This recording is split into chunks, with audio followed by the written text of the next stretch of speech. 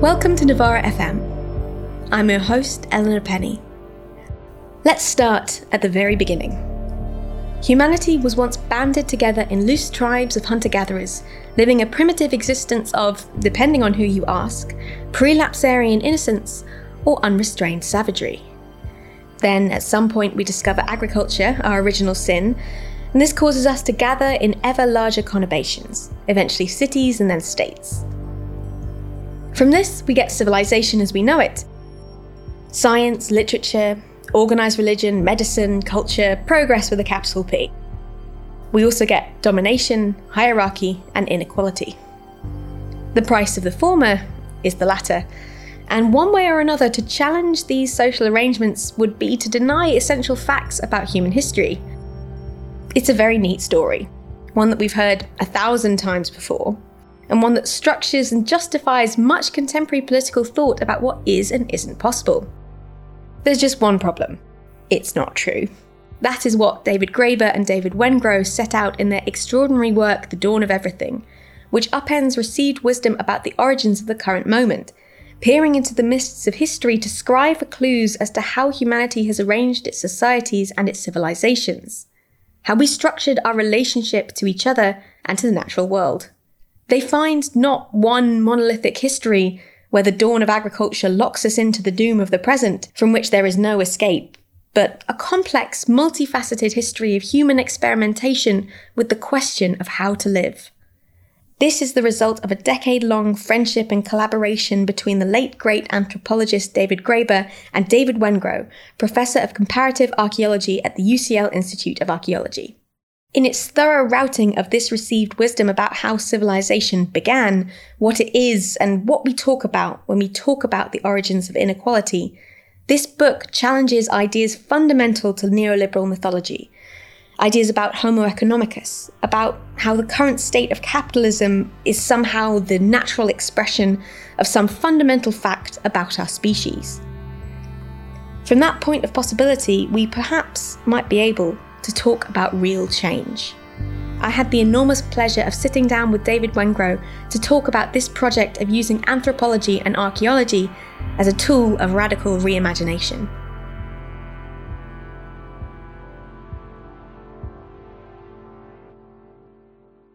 So your book first off tackles the origins of the question of the origins of inequality, placing it at the beginning of what we now know as the Enlightenment, and a face-off conceptually, if you like, between Rousseau and Hobbes that has framed how our political discourse has unravelled since then. I was wondering if you could talk to me a little bit more about why you were intrigued by the question of the origins of inequality and why that has become so sticky in our conversations.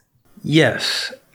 Actually, your question kind of retraces the process we went through with this project, which when we started, our intention was to write quite a short book, which would be a contribution to this kind of explosion of literature on the topic of social inequality. So we wanted to write origins of social inequality based on some evidence, because we were quite struck by how many books out there are either terribly out of date in the kind of information they're using, particularly about the early phases of the human past, but also then go on to extrapolate the political implications of this rather out of date or simply wrong story, which turned out to be a bit unhelpful. It was maybe something we can go into. So that was our intention to begin with. But 10 plus years down the line, what we've ended up with is a 700-page book with about 50 pages of bibliography and a very long index, which is explicitly not about the origins of social inequality. It took us a couple of years to realize that we were going down a bit of a rabbit hole with that, because when you start reflecting on it, it's actually a very peculiar question. I mean, it's a strange way. Why do we frame the broad sweep of human history this way? Why have we been doing that for 250 odd years? The origins of social inequality. For a start, it already presupposes something massive. It presupposes that social inequality has an origin. and therefore that there was some other time before social inequality. A time of what? A time of equals. What's the evidence for that? Well, there really isn't any. So what's actually going on here? And we found ourselves sort of burrowing down into the origins of the question of the origins of social inequality, which led in some really unexpected directions that we got very excited about, and which ultimately helped us to understand this huge amount of new evidence that's coming in from our fields. I'm an archaeologist, David was an anthropologist, and there's just so much information these days that doesn't fit the conventional story, the story that you've alluded to that goes all the way back to Hobbes and Rousseau.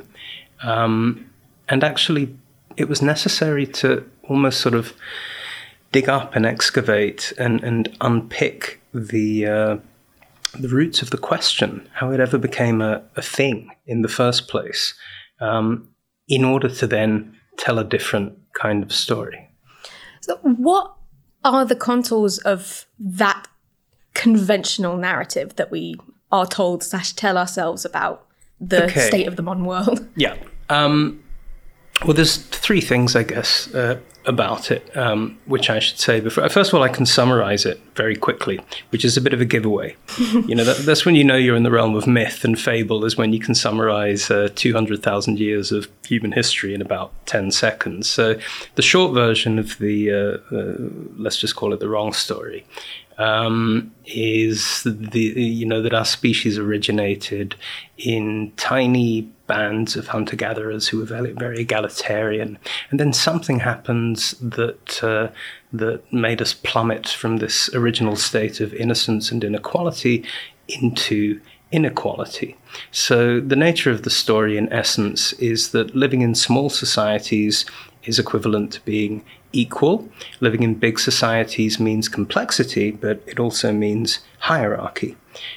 So, as Rousseau put it, man is born free, but everywhere we find him in chains. There's this kind of deep, fatalistic paradox at the heart of this notion of civilization, that as we become more complex and more self-aware and more technologically savvy, we also have to abandon these freedoms.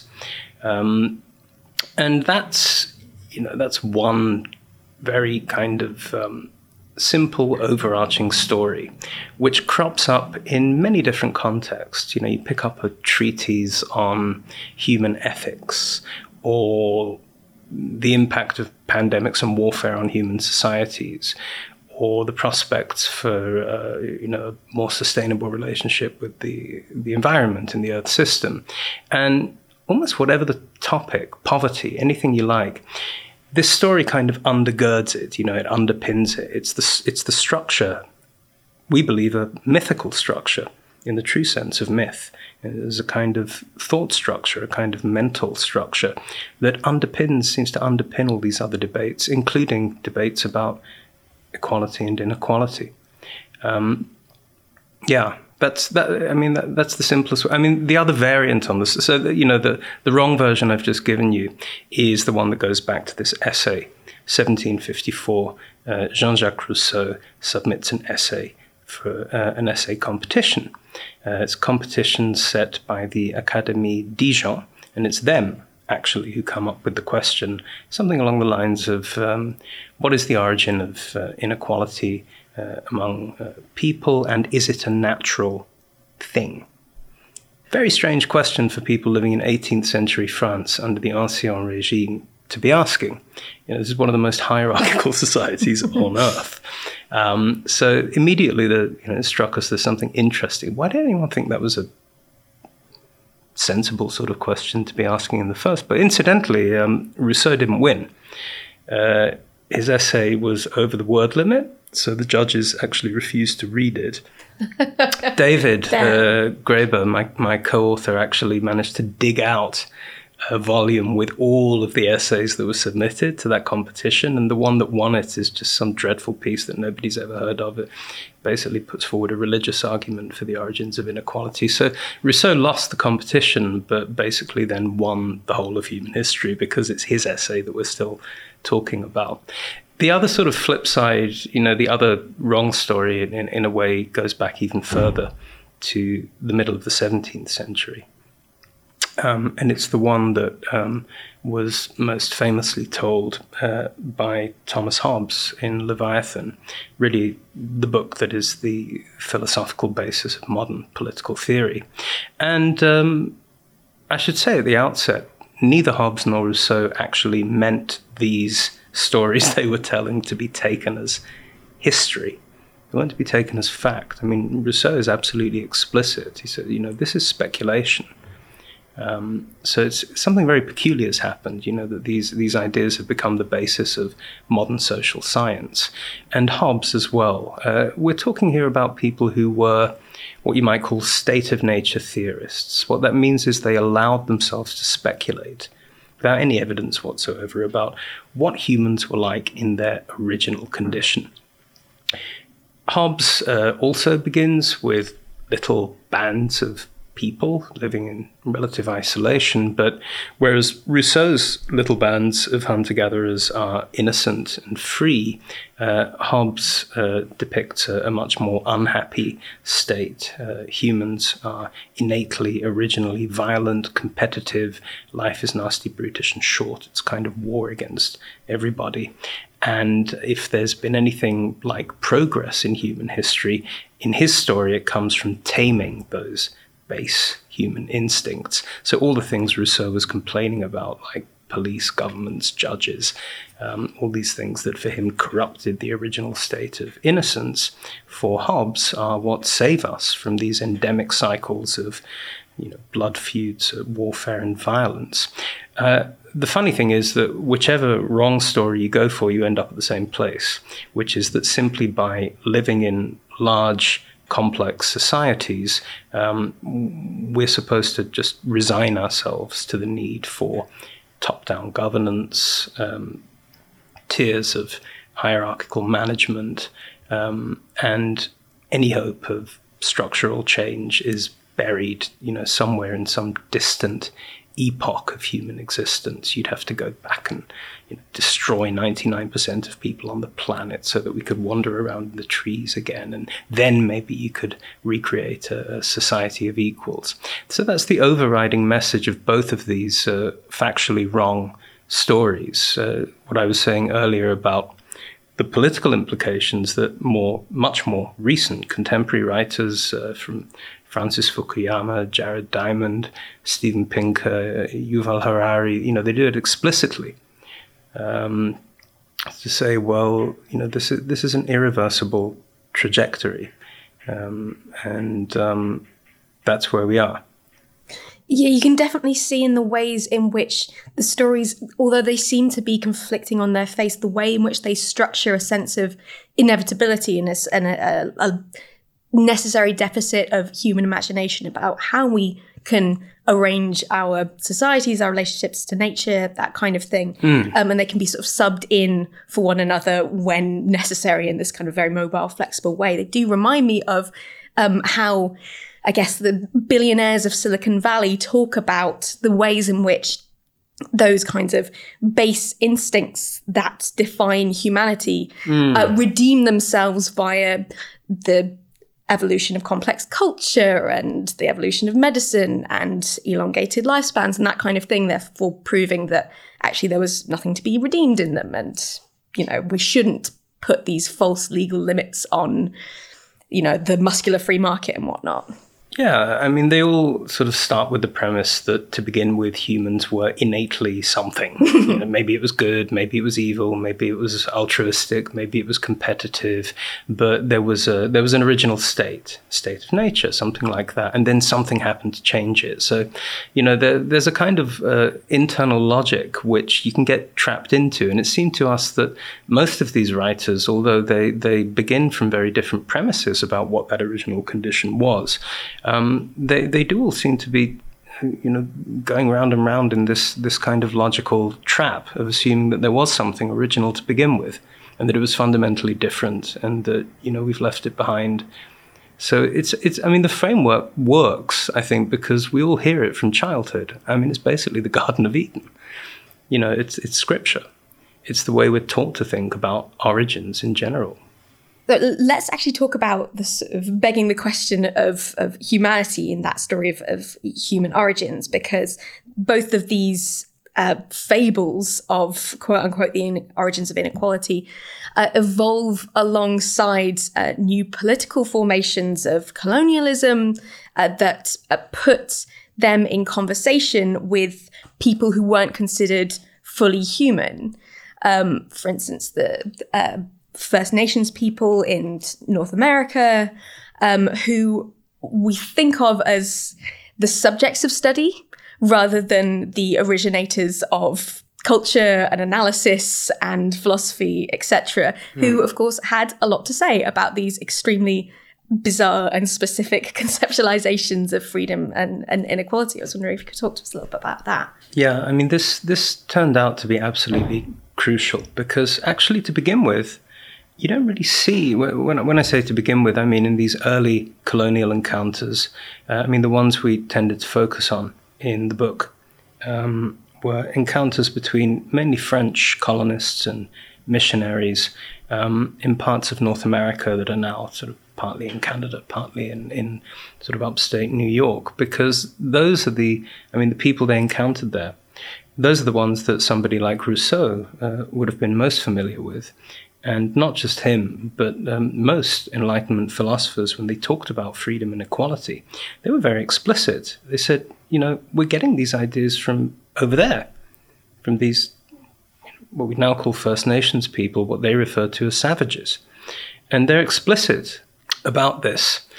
And something's happened, which is itself very interesting, about why modern historians of ideas don't believe that to be true now, which we could go into. But just remind me what your original question was. I was wondering how questions of the origins of inequality were influenced by the that was it. It was about dehumanization. Thought, dehumanization. Yeah. So actually, what you find in these early colonial accounts is not really the dehumanization of non-European peoples. Actually, even Jesuits who are there to turn them into good Christians and who are basically horrified by some of the things they get up to, like, women can get divorced quite easily and sexual freedoms. I mean, it's appalling. You can't boss people around and there's no ranks and no coercion. It's strange. They're outraged by a lot of what they're seeing, but they're also intrigued.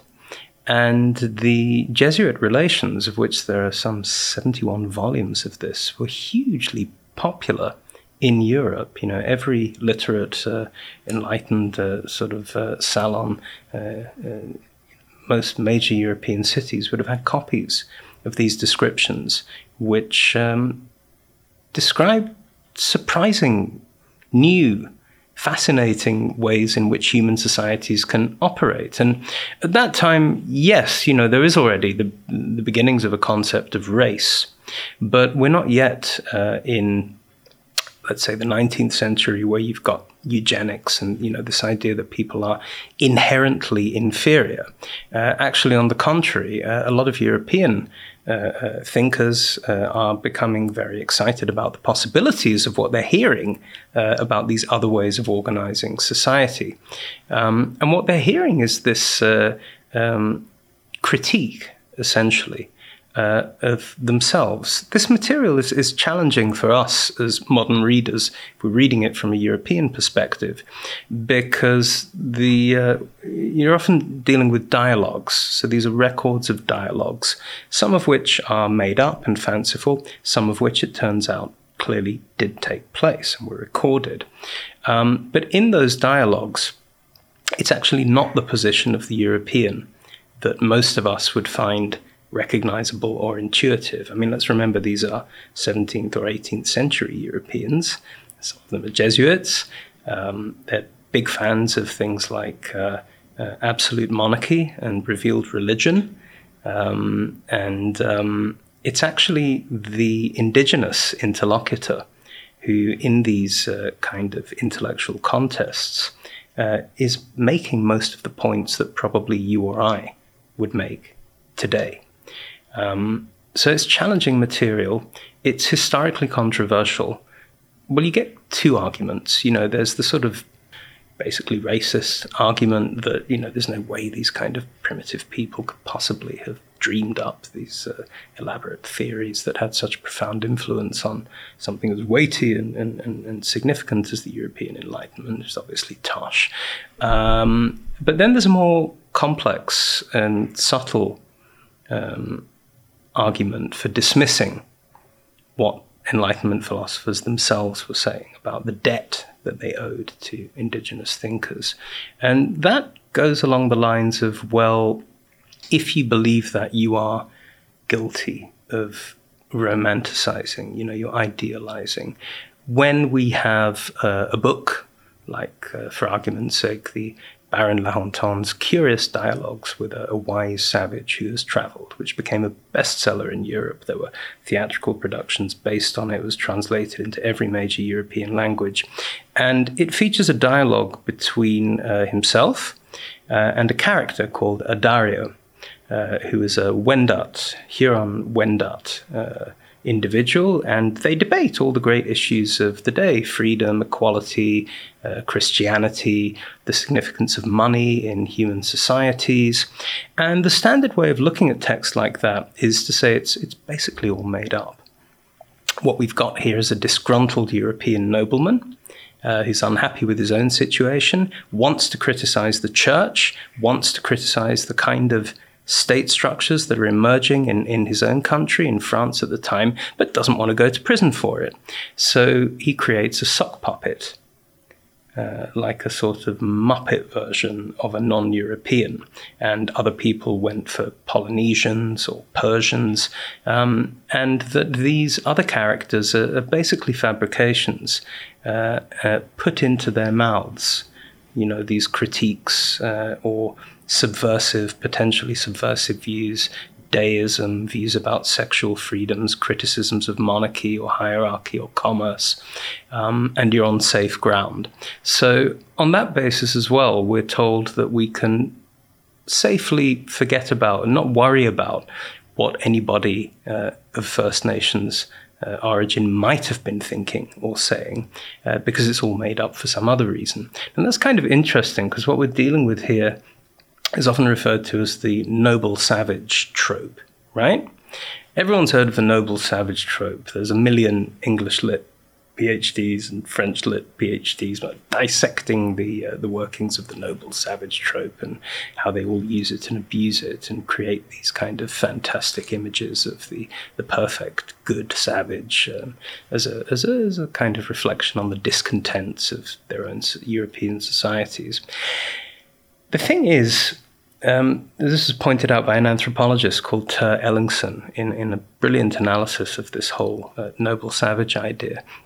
He shows that actually, if you go back to the early Enlightenment, late 17th, early 18th century, and you look at these travelers' accounts of the Americas, or even missionary relations, it's not really there.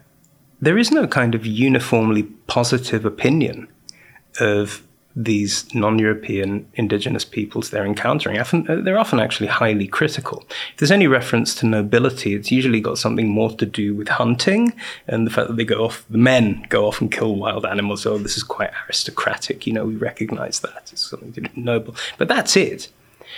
Actually, what Ellington explains, interestingly, strangely, is that this idea of the noble savage comes much later.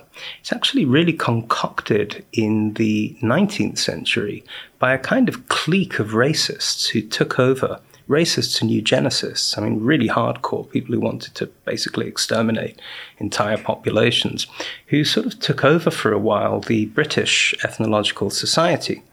And they found it a very useful way of getting rid of troublemakers. Just dismissing people who found anything of social, ethical, moral, intellectual value in what they regarded as primitive people's ways of life. Say, oh, you're just putting out noble savage tropes. You're romanticizing, so we don't forget about that.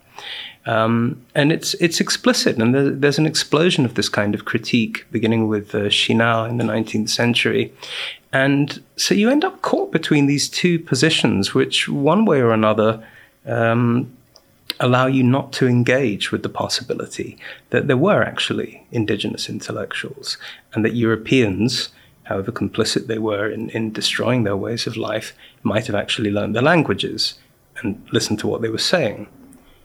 People are quite happy with the idea that we adopted things like tobacco smoking from pipes and drinking caffeinated beverages. That all came from the so-called New World.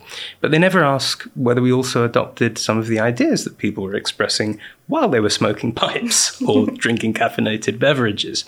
So this all became very central to the way we ended up reframing our own view of world history. In that history, we do tend to talk about agriculture as a sort of original sin, and it's impossible to claw our way back into the pre-Edenic innocence that is sort of sometimes represented by the noble savage or in its various sort of mythic states of nature.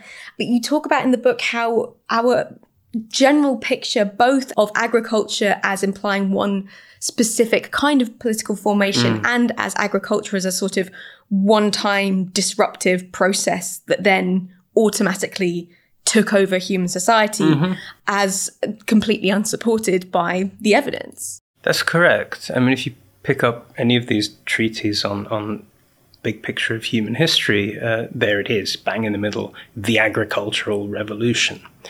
Well, here's the news. There wasn't one. There really wasn't. I mean, just the institute where I work in London is, the third floor is full of people called archaeobotanists who are the real experts in this stuff. And I mustn't leave out the archaeozoologists as well.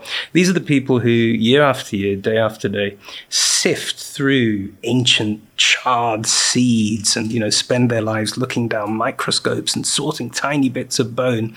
And then, you pick up the latest thing in Waterstones, and it's as if none of this research had ever happened.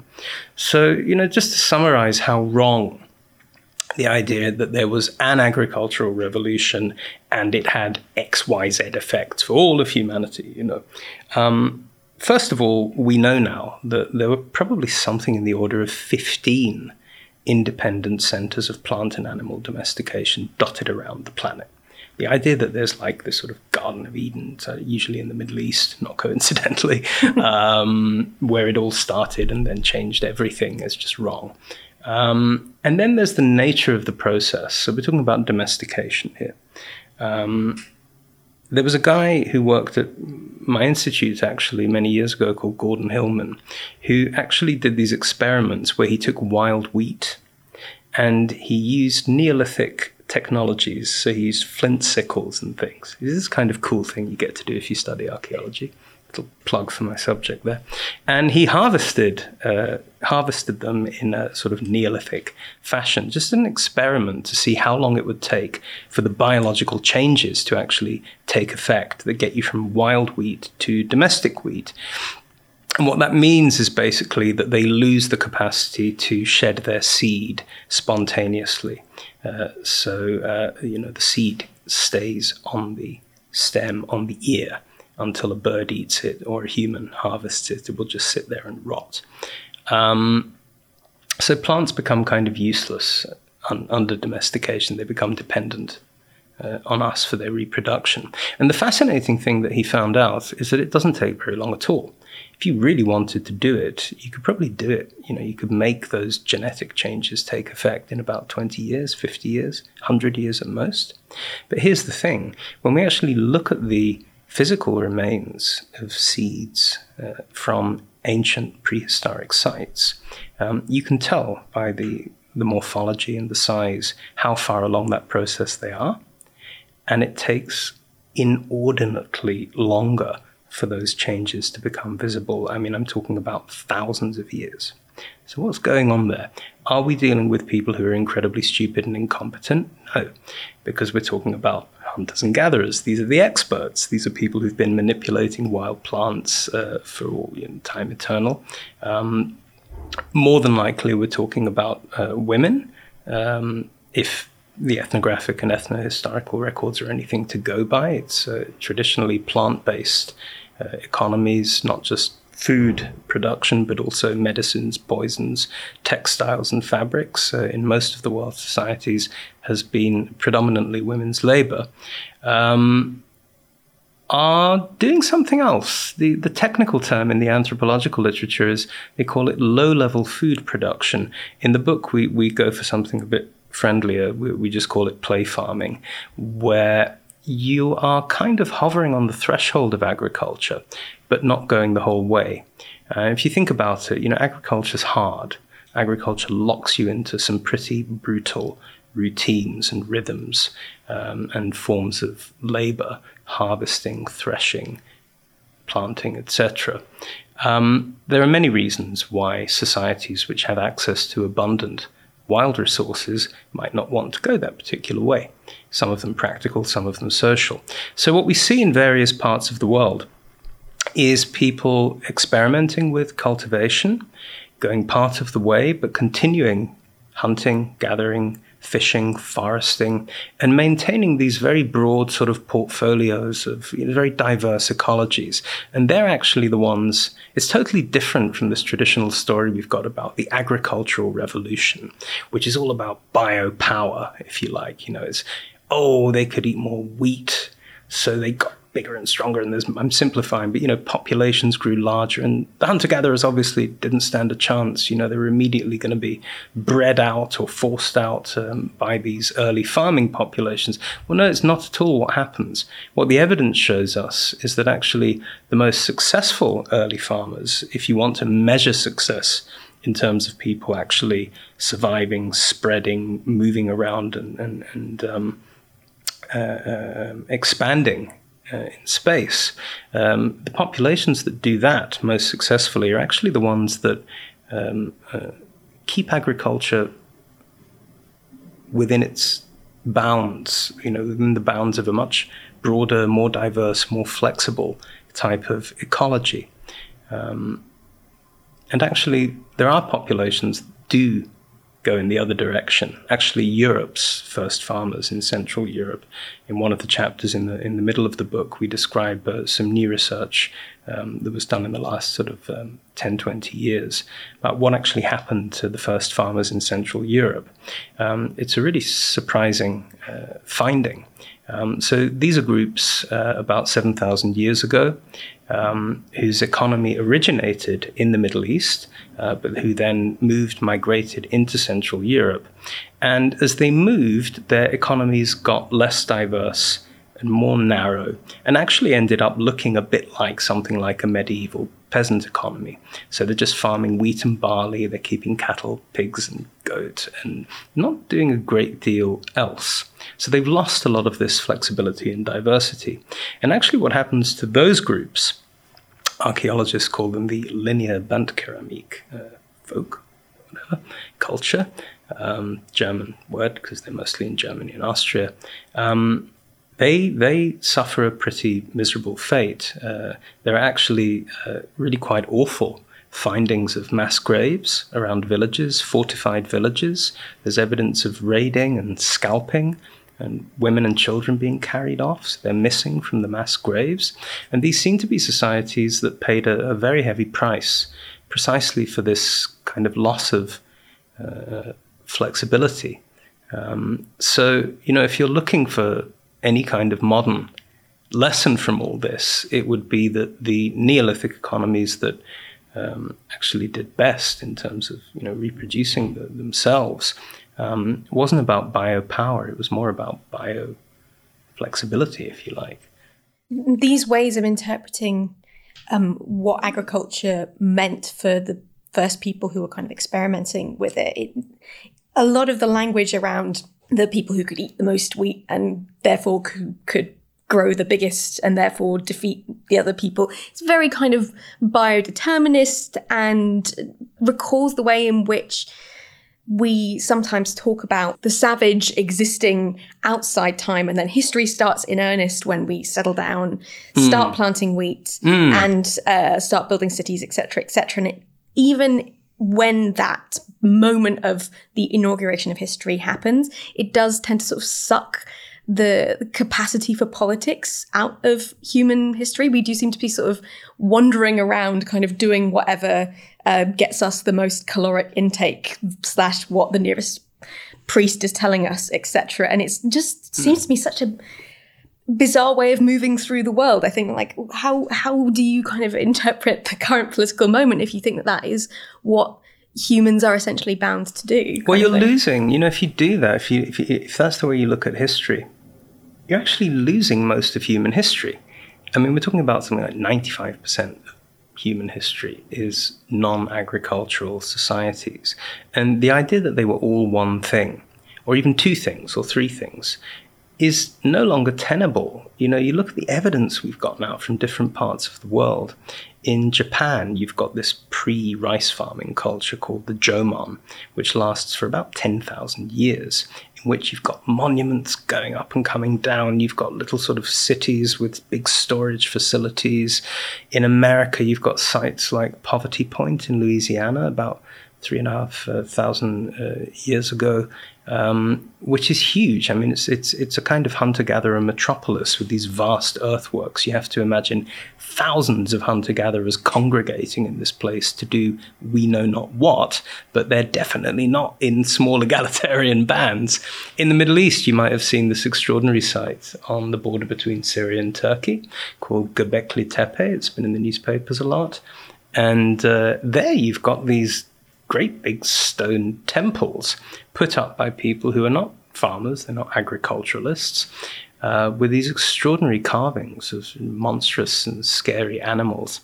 Ice Age Europe, you've got burials of individuals that look like royalty or aristocracy or something. People bury vast amounts of wealth and regalia.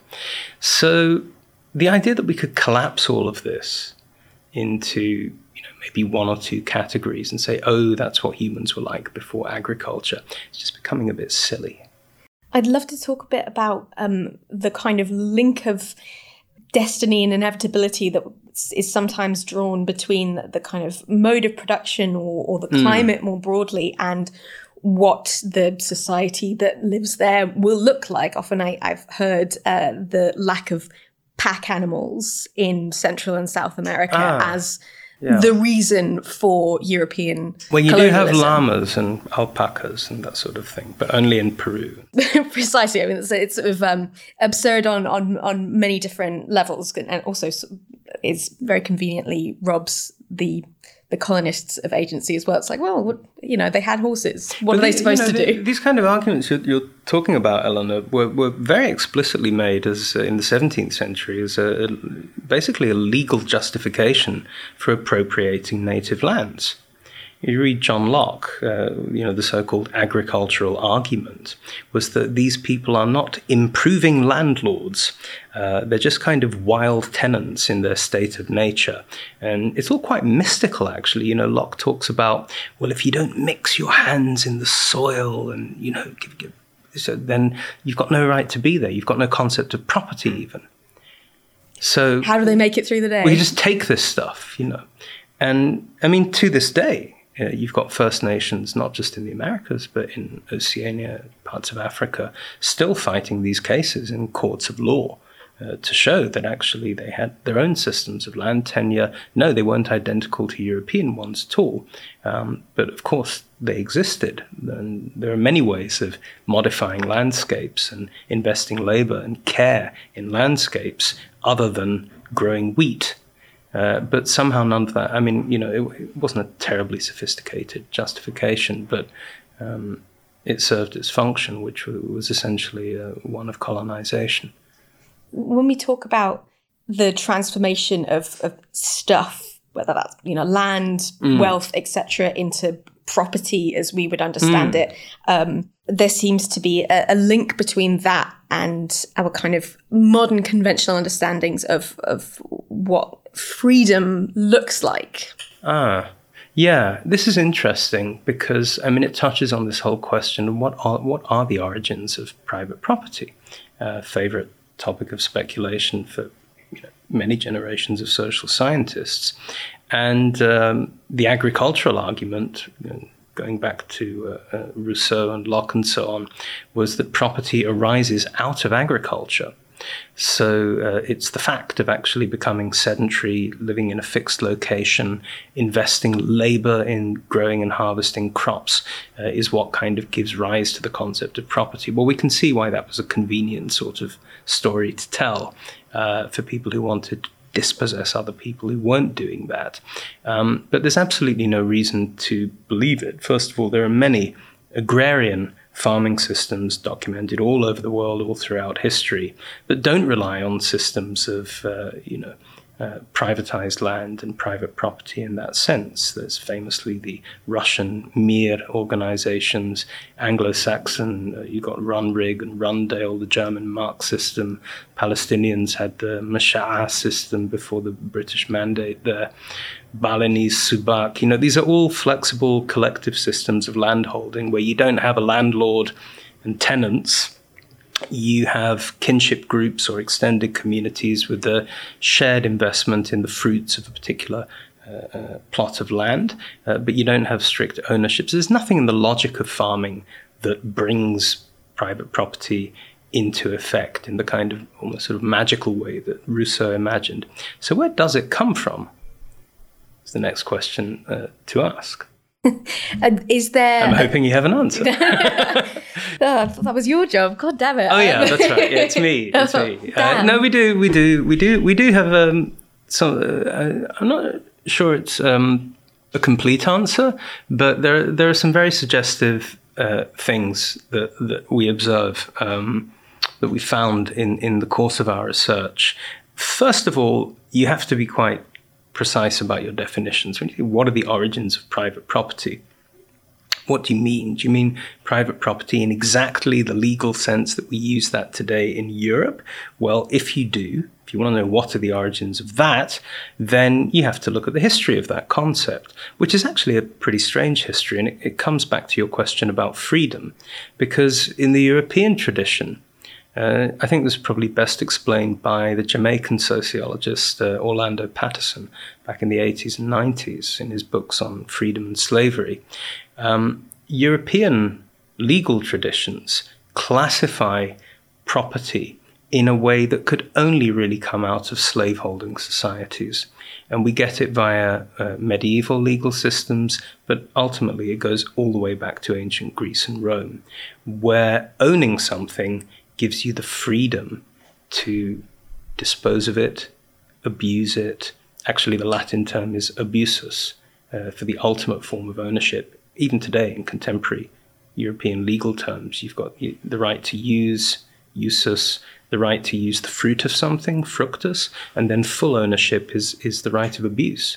It's the right to commodify, buy, sell, even destroy. That is extraordinarily on the nose, isn't it? It explains certain things, I think, about the way we appropriate, extract. And it's actually historically a pretty unusual way of understanding ownership. So if we're talking about the origins of that, fine, let's talk about that. That's one kind of question. But there's no particular reason to assume that rather peculiar, historically contingent idea of what property is somehow natural or universal. Actually, if you start looking at other systems, they operate on quite different principles.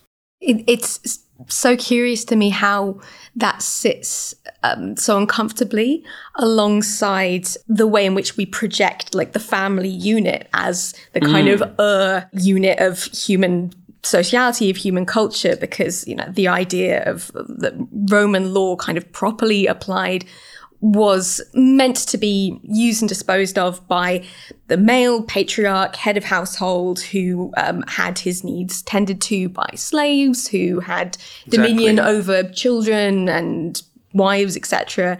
And that's obviously a relationship with a lot of violence permitted within it. That was kind of, as very much a necessary part of that social formation. But then we take that social formation, project it back into somehow a state of innocence. And that just seems such a kind of a contradiction to me. That's right. I mean, as David Graeber pointed out in other publications like his book on debt, I mean, even the words we use for family can carry that, they echo those assumptions that, household is a patriarchal system where fathers have tyrannical rights over their offspring and their offspring's property, and where there will be people who are not free to do your bidding and make your breakfast and so on.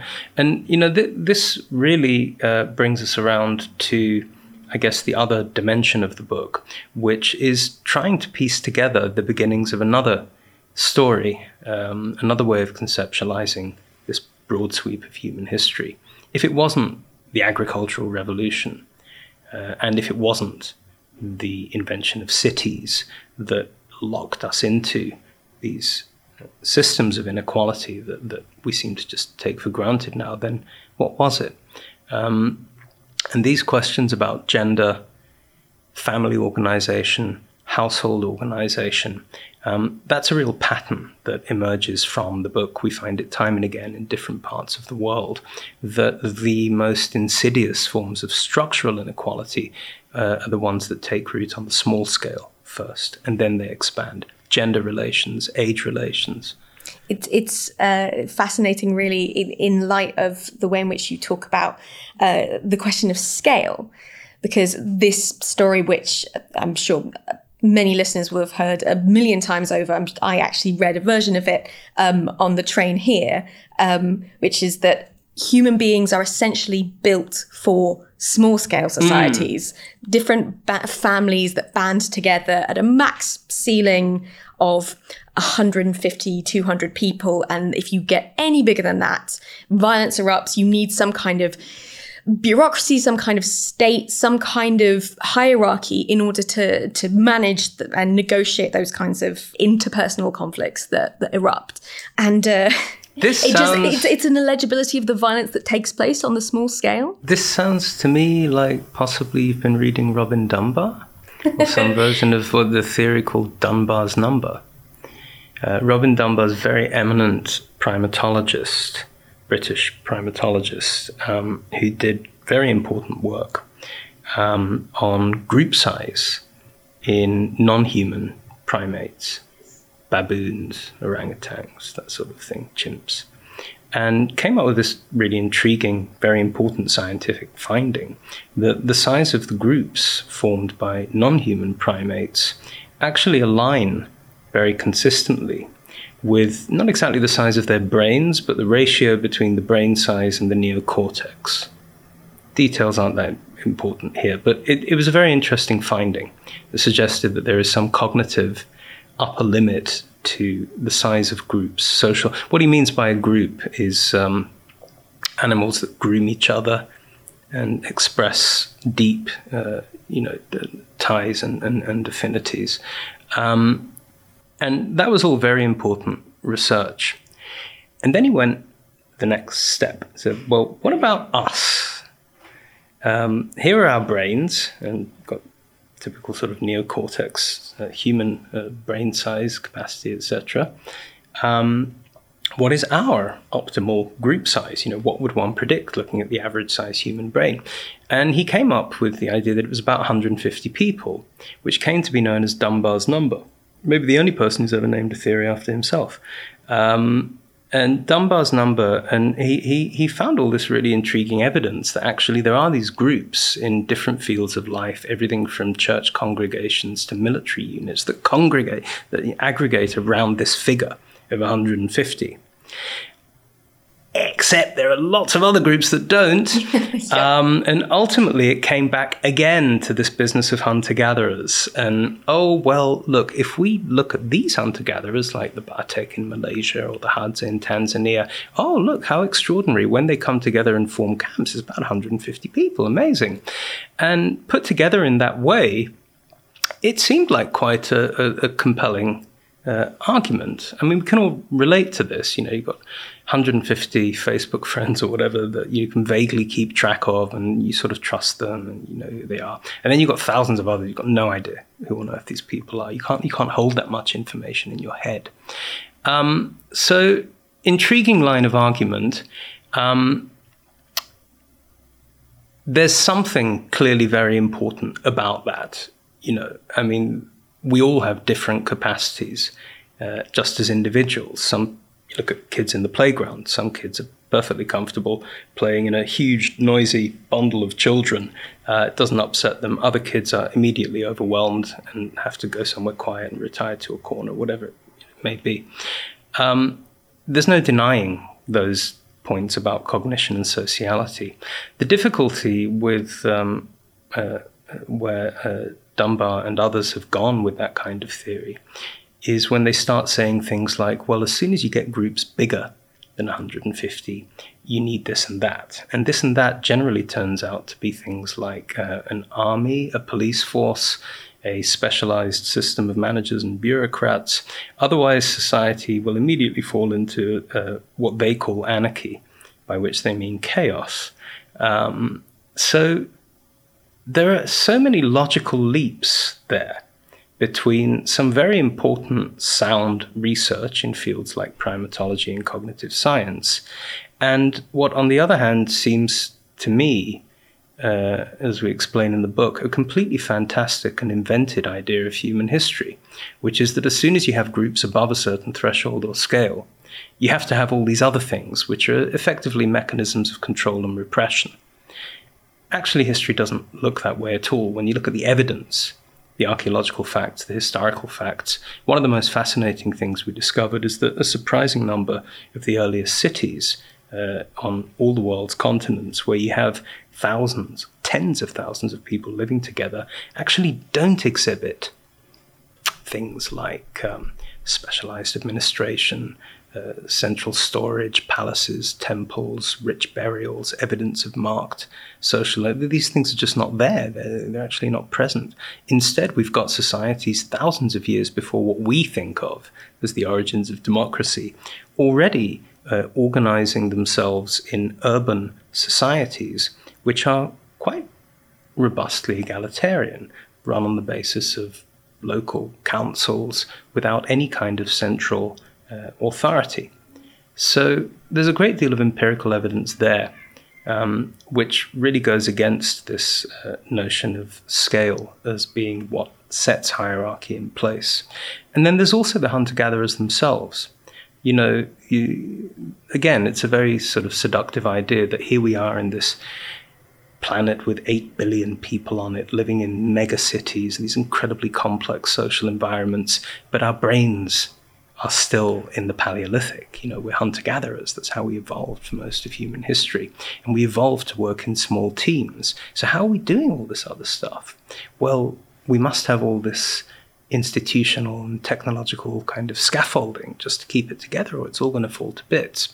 Well, that idea doesn't really hold up either. Actually, the latest studies of recent modern living hunter-gatherers, on which theories like Dunbar's were initially based, have come up with completely different findings.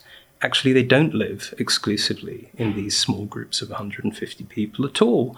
They form these kind of vastly extended communities of people. I'm talking here about societies in the Australian Western Desert, the East African Rift Valley, where anthropologists have gone and done detailed, rigorous statistical work.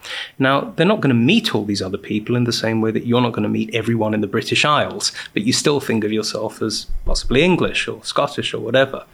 And similarly, hunter-gatherers in recent times, when anthropologists do this kind of research, find that they effectively live on two different scales, much like us. There's the scale of immediate physical contact, people you actually meet and interact with, but there's also this kind of imagined community, which can extend to thousands of other individuals who, if they suddenly showed up one day from hundreds of miles away, might not even speak the same language as you, but they are part of your society in the sense that you would be obliged to take them in, offer them hospitality, care for them.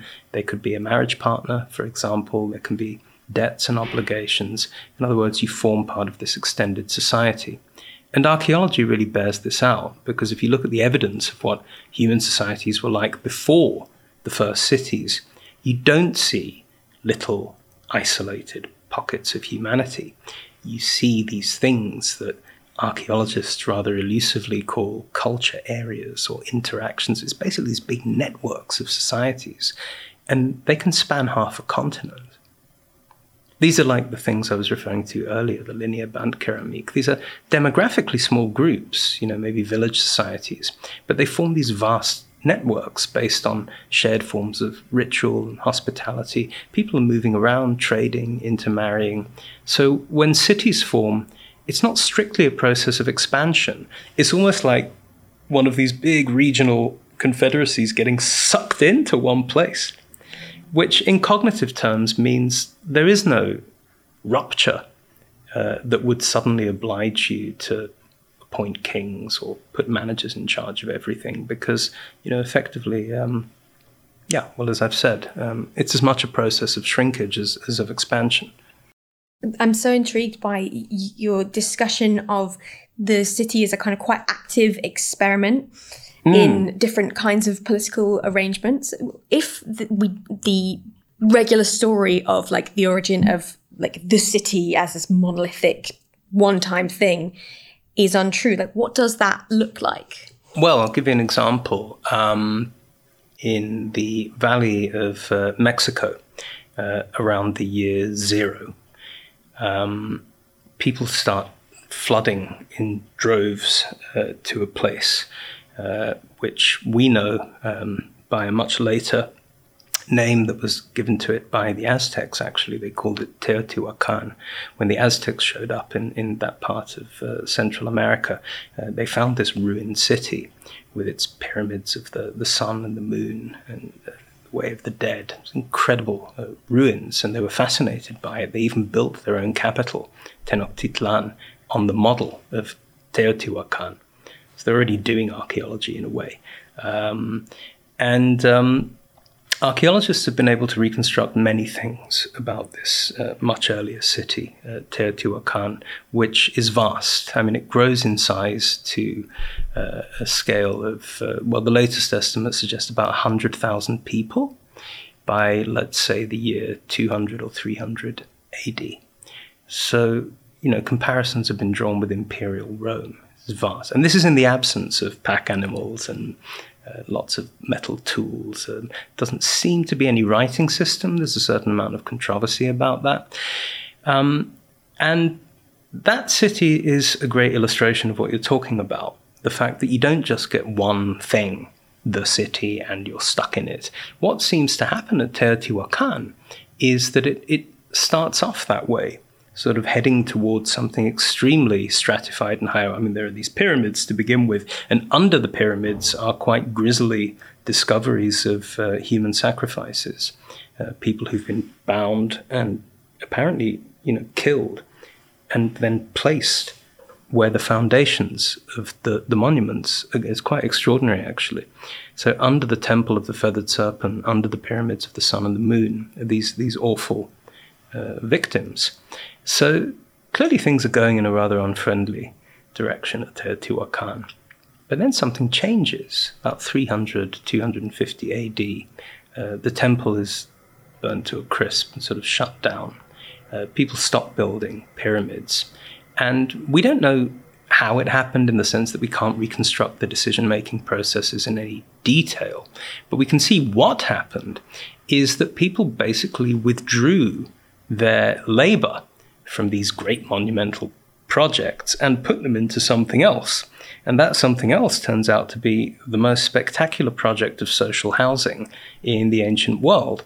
They start building these council flats, sort of villas. I mean, they're not like our idea of a council flat as a sort of great sort of 100-story block with lots of people in it. These are more like luxury villas. End to end, the whole city on a grid system. So when archaeologists started investigating these buildings, they thought they were palaces. And then they realized everyone in the city was living in one of these. So either everyone's a king or nobody's a king. And what you seem to have are these blocks, these apartment blocks. They're beautiful, plastered walls and floors, lovely drainage systems. Some of them have these beautiful murals painted on the walls that are in the finest art galleries today. And we can reconstruct something of the diet. People pretty much lived really well. There doesn't seem to have been poverty particularly. And each of these blocks would have housed a certain number of nuclear families, maybe 3 or 4, living around a central plaza. It's rather nice, Sounds great. It's a bit like what they're trying to do in Barcelona, I think, at the moment, what they call mega blocks, where they will basically pedestrianize a group of buildings so that you end up with a nice bit in the middle where people can ride their bikes and kids can play, and you can have community events and things without getting run over by a moped or something. So these are kind of like proto mega blocks or something at Teotihuacan. They did it, and it stayed that way for quite a few hundred years. We don't really understand why the city was abandoned, which it was at some point. And one can assume there were many social it was a very multi-ethnic city. You actually had people coming all the way from Yucatan, from the Maya lowlands, from areas like Chiapas, flooding in. So you would have had ethnic districts and people from very different origins living cheek by jowl in this. It is kind of mind-blowing. But the key point about that is that it's a great illustration of the fact that the mere fact of living in cities didn't mean giving up that flexibility to change society in really quite radical directions. And it's not the only example. We have other examples from China and elsewhere. On the subject of that flexibility, you talk about three basic freedoms on which the kind of broader freedom of humanity to experiment with its own destiny can be said to be founded. One is the freedom to move. One is the freedom to disobey orders, and the other is the freedom to rearrange social formations, the sort of latter one being very much based on the first two. And what really struck home about that was kind of how unrecognizable all three of those seem to be in comparison to our kind of current state of political arrangement, even just the freedom to move. It is extraordinary how difficult it is now to even imagine a society based on these principles. I mean, where these ideas come from was really the fact that we realized at some point into this 10-year project that we just accumulated this huge number of observations, sort of fascinating cases of this, cases of societies that flip seasonally between completely different social forms. So they might live part of the year in strictly hierarchical societies with private property rules, and then the other part of the year they split off into little bands and behave like hippies and share everything and very egalitarian. So how do you classify that? All these observations are accumulating in this thing that we call the archive. And at some stage we realized, well, if all we present is a bunch of observations, it's not enough, because these old stories, the wrong stories, what they've got going for them is that they're kind of simple and elegant, like the idea of bands, tribes, chiefdom, states. Everyone can learn that and repeat and repeat. And so we realized we needed to condense all of these examples down into a certain number of central concepts, categories. So we ended up with 3 forms of domination, 3 forms of freedom. 3 forms of freedom you're talking about come directly out of these empirical observations that we have of, how societies actually function in the absence of coercion. How do they hold themselves together? This was a great mystery for the Europeans who observed these indigenous societies in the Great Lakes regions. How come they've got lower crime rates than us? They don't have prisons and judges. How does that work? And we know how it works because it's described there. They describe it themselves in these dialogues. We have accounts from one particularly brilliant indigenous Wendat statesman who went by the name of Kandiarong, who gives quite explicit descriptions. And the Jesuits themselves observed, for example, that even chiefs in those societies, although they were influential, they couldn't boss anyone around. You could give orders, but nobody had to obey them. And yet they were highly organized. They did everything from, forming coalitions to fight wars to running large and complex societies. So where does the order come from? Well, it was very obvious where it came from. If you can't coerce people into doing what you want, and you want them to do something, you have to persuade them. And all of these peoples, particularly speakers of Iroquoian languages and Algonquian languages in that region, were famous in the European travel literature for their skills at oratory, their political skills. They would gather like every day. They love this stuff, go to the village plaza and just talk it out until you get somehow to a consensus so that you don't end up with somebody who's really aggrieved, and it's not winners and losers. And even, the most sort of vicious and genocidal European soldiers would be moved to tears by the speeches and the oratories that indigenous people gave, making their own case in their own defense. So they recognized very explicitly what we call the second freedom, the freedom to disobey arbitrary authority, and how that is linked in practical and social terms to what we might call participatory democracy. It's kind of alarming if you think about the implications now of what we call democracy in politics, which is more like a kind of competitional game where politicians are meant to kind of, charismatically outdo each other and attract followers, and you have winners and losers, and, the quality of persuasion. If that's a measure of democracy, we must be in some considerable amount of trouble. If your political leaders don't even take the trouble to try and convince you that there is actually a reason for many of their decisions, then it's probably not a bad measure of the quality of a democracy. So the second freedom is very clearly exemplified there. The first freedom is simply the freedom to move away from one's own community, to escape if necessary. You have a bad argument with your father-in-law or whatever it may be, you committed a crime, to move away, relocate, which in turn implies hospitality at the other end. There's somebody there who's going to receive you, treat you like a human being, value you.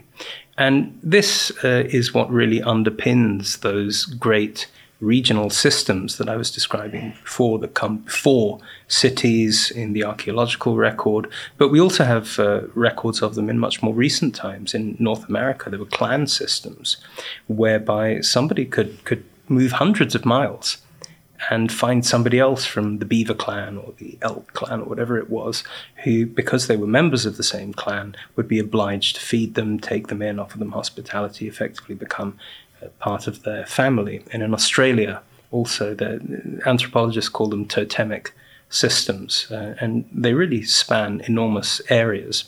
So that's the first freedom. And if that breaks down, those norms of asylum, hospitality, it's obviously a major contemporary issue in the way that some people would reframe what we call the migration crisis as a crisis of hospitality, actually.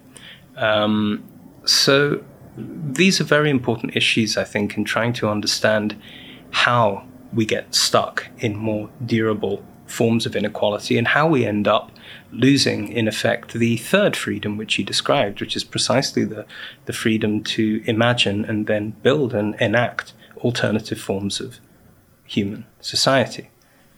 This raises the question of violence, both how we interpret it and how seriously we take it, and whether or not we kind of identify it as the sort of package of legitimate violence wielded by a state and whatnot. Because some accounts given by people such as notoriously Steven Pinker describe progress, first of all, as this linear thing, and second of all, as characterized by a movement from a state of Hobbesian violence into one of negotiated peace, right? Which would seem like extremely unfamiliar. Well, monopoly, I guess. I think he makes the argument that it's states with their monopoly on violence that prevent violence from remaining sort of in the sort of what he calls the Hobbesian trap, where we're evolved to basically repeat these dreadful cycles of what he calls tribal warfare until states come about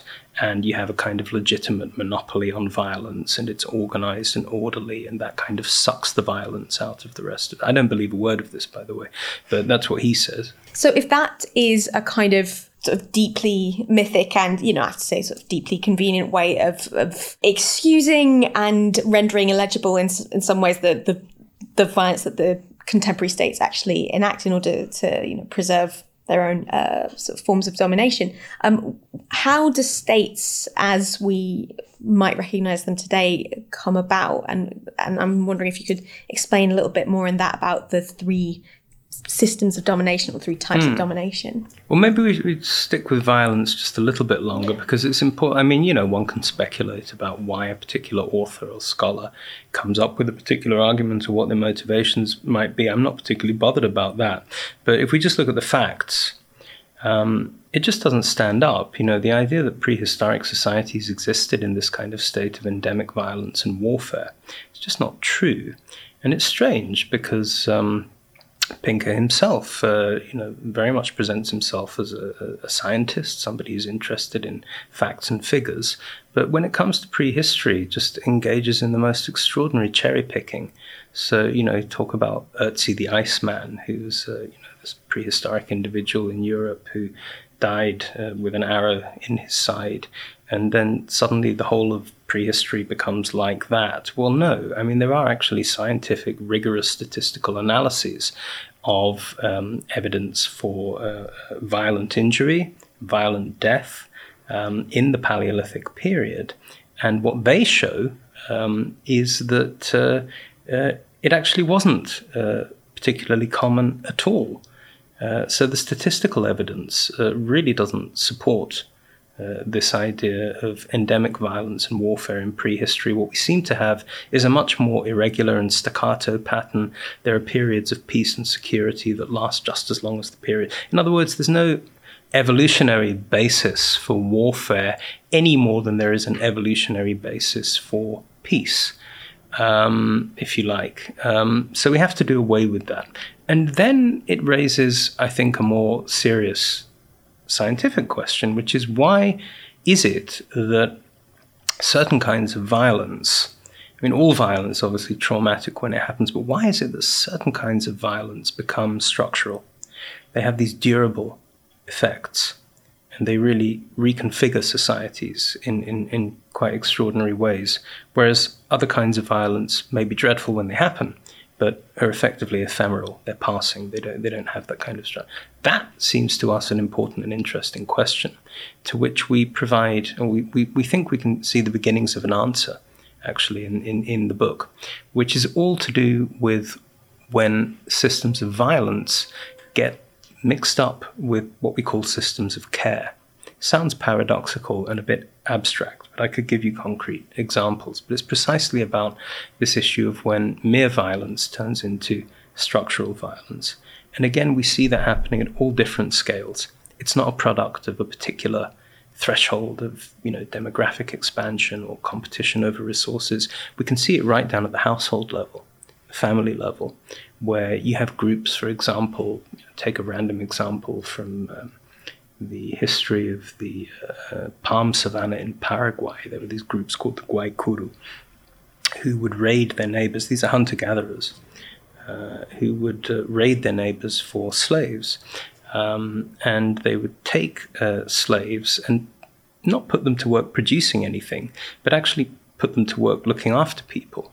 Caring for people, caring for children. They themselves had a rather stratified, ranked society. So you had people who were like nobles and commoners and slaves. And the slaves would spend a lot of time doing cosmetics and making the noble people feel noble. A lot of pre-industrial systems of slavery, slave labor doesn't seem to have been about making things. It seems to have been about making people feel special, more special than you. Canadian northwest coast would be another example.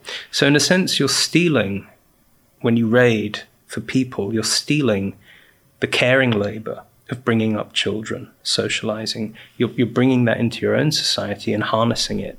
You're increasing your own capacity for caring, labor. And of course, it involves violence at a fundamental level. And it's when those kind of systems interpenetrate that it seems to become structural. So you actually end up with household systems that endure for hundreds, maybe even thousands of years, based on ranks, stratified, even hereditary slavery. And when that scales up, presumably, you do end up with something that looks to us like a state. I mean, it can't be a coincidence, can it? That pretty much every ancient kingdom or empire one can name based its center, the palace, the temple, whatever was the center of power, was based on the model of a patriarchal household. The king governs his people as a father governs his household. The king rules the land as a father manages his estate. So the question is, how does that happen in particular times and places? So the study of how gendered relations within the household are transformed, still really in its infancy in my field. There's been a lot of theorizing and speculating, some of it a little bit fraught because it gets mixed up with discredited theories about Neolithic matriarchy, and people get a bit anxious about talking about that sort of thing.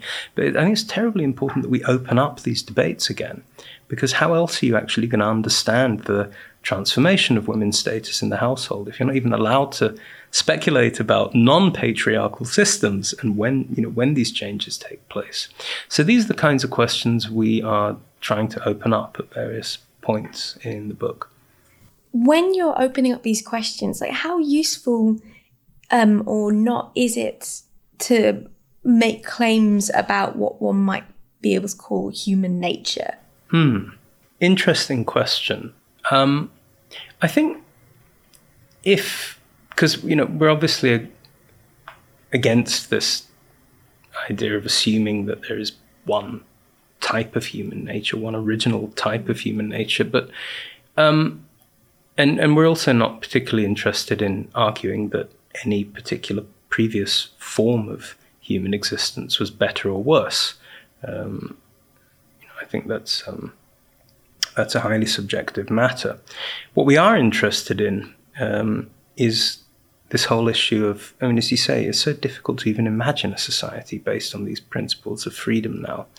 And that, I think, if I had to distill what we have to say about human nature, or what perhaps is wrong about the picture of human nature that we get from our conventional ideas of world history, is that we keep telling us these stories that paint our species in this incredibly hopeless light.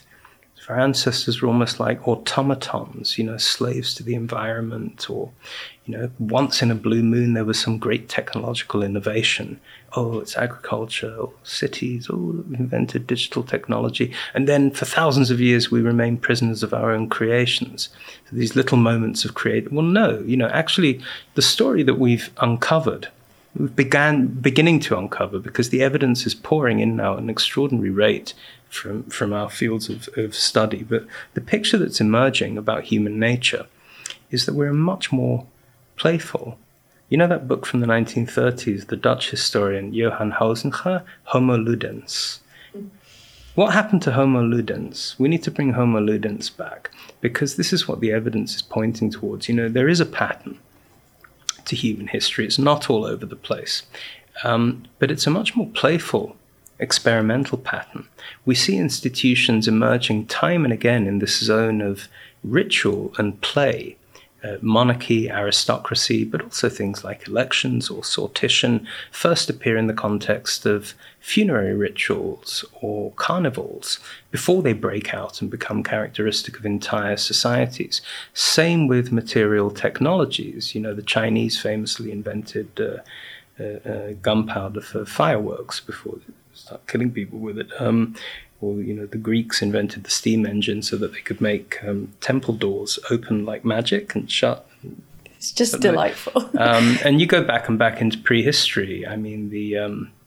The first ceramics are made for sort of funny little figurines and things long before you've got functional containers. Mining starts with pigments for cosmetics before you get industrial metallurgy. Mesoamerica, you've got we've talked about the lack of traction animals and pack animals, but they actually knew all about the workings of the wheel and spoke because they made toy versions for their kids, but they just decided to keep it there. And so I think, human nature, and this is the important point given where our species finds itself at the present moment, at a really crucial juncture where we are really being put to the test in terms of our capacity to change ourselves in order to remain even vaguely as we are on the planet. The message from history that's emerging is that maybe we don't have to quite despair to the extent that our traditional tellings of the human story suggest. In fact, we are a much more playful, experimental species than we tend to tell ourselves. I would love to know what you would hope readers could take away from the book about David Graeber, his thought and who he was as a person. Actually, that's a surprisingly easy question for me to answer, partly because we're at the stage now where enough people who knew David have read the book. And if you knew David, his personality just shines through on every page. We didn't write in that way that some people co-author, where you divvy it up and someone does one chapter. And so we didn't do it like that at all. So everything is co-written. So we had drafts going back and forwards of every chapter. And that's a process I can't really explain. It is a bit irrational and mystical, serendipity or whatever, why two people are able to allow their styles to merge in that way. We were lucky, I guess, and it seems to work in the sense that it's hard. I mean, you can tell. Some people think they can tell which jokes are his, but actually a few of them are mine. But we did share a sense of humour, and thank God, because over 10 years, you need one to do a project like this. I think what I'd hope people readers come away with, is a sense of David's lack of dogmatism. It's not a dogmatic book, and he wasn't a dog. He never sort of tell you. But like this whole idea of coercion. So this is the theory that you must follow in order to know. I mean, it's more persuasive. Hopefully, the argument's persuasive. The data is persuasive, and his playfulness. But above all, his generosity. It's actually there was a point where he wanted to call. We went through some ridiculous number of titles before we ended up where we did, and he was very keen on the idea that calling it something that implied like an invitation to the reader to engage with this new science of history, this new way of looking at human capacities. And I think the book's very much in that spirit. It's not laying down the law. We do have concepts, we have theories, and we have data to back them up. But it's very much the beginning of a project, an experiment that we certainly would have continued together. Actually, he'd already got cracking on what was going to be the first of 3 sequels, whereas he had a lot of energy. I needed a rest after all this. And that's something I've still got to get my head around. But I think the image that I talked about yesterday, we had the book launch, the UK launch of the British Library, and somebody asked a similar question. And the image that comes to mind was suggested to me by a student of David's about the dawn of everything, is that it's a bit like a toolkit, like a mental toolkit that you can dip into in order to stimulate debate over whatever it is, gender, property, the state, in a way that perhaps has been off limits, or that people have assumed there's nothing much to talk about anymore. We try to show that actually there's an awful lot to talk about. Thank you so much for coming and sharing your decades worth of research and insight with us. It was an absolute pleasure and privilege to talk to you. Thank you for these questions, which were really penetrating and difficult, but I've enjoyed trying to get my head around. Thank you so much. Thank you, Ellen.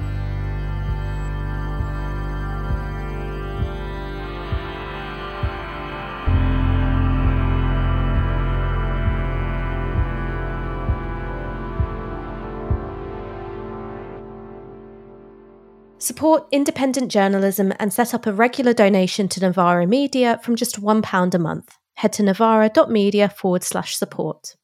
Or face the consequences.